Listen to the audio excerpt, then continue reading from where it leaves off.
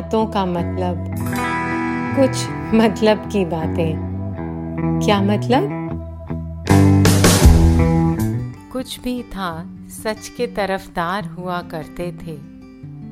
कुछ भी था सच के तरफदार हुआ करते थे। तुम कभी साहिबे किरदार हुआ करते थे। सुनते हैं ऐसा जमाना भी यहाँ गुजरा है। सुनते हैं ऐसा जमाना भी यहाँ गुजरा है। हक उन्हें मिलता था जो हकदार हुआ करते थे।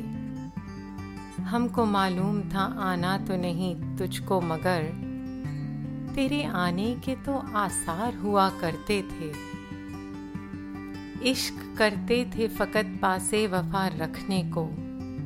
इश्क करते थे फकत पासे वफा रखने को।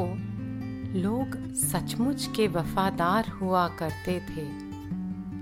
आईना खुद भी संवरता था हमारी खातिर। आईना खुद भी संवरता था हमारी खातिर। हम तेरे वास्ते तैयार हुआ करते थे। हम गुले ख्वाब सजाते थे दुकानें दिल में। हम गुले ख्वाब सजाते थे दुकानें दिल में, और फिर खुद ही खरीदार हुआ करते थे। जिनसे आवारगी ये शब का भरम था वो लोग, जिनसे आवारगी ये शब का भरम था वो लोग, इस भरे शहर में दो चार हुआ करते थे। कुछ भी था सच के तरफदार हुआ करते थे।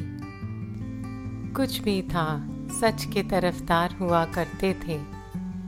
तुम कभी साहिबे किरदार हुआ करते थे।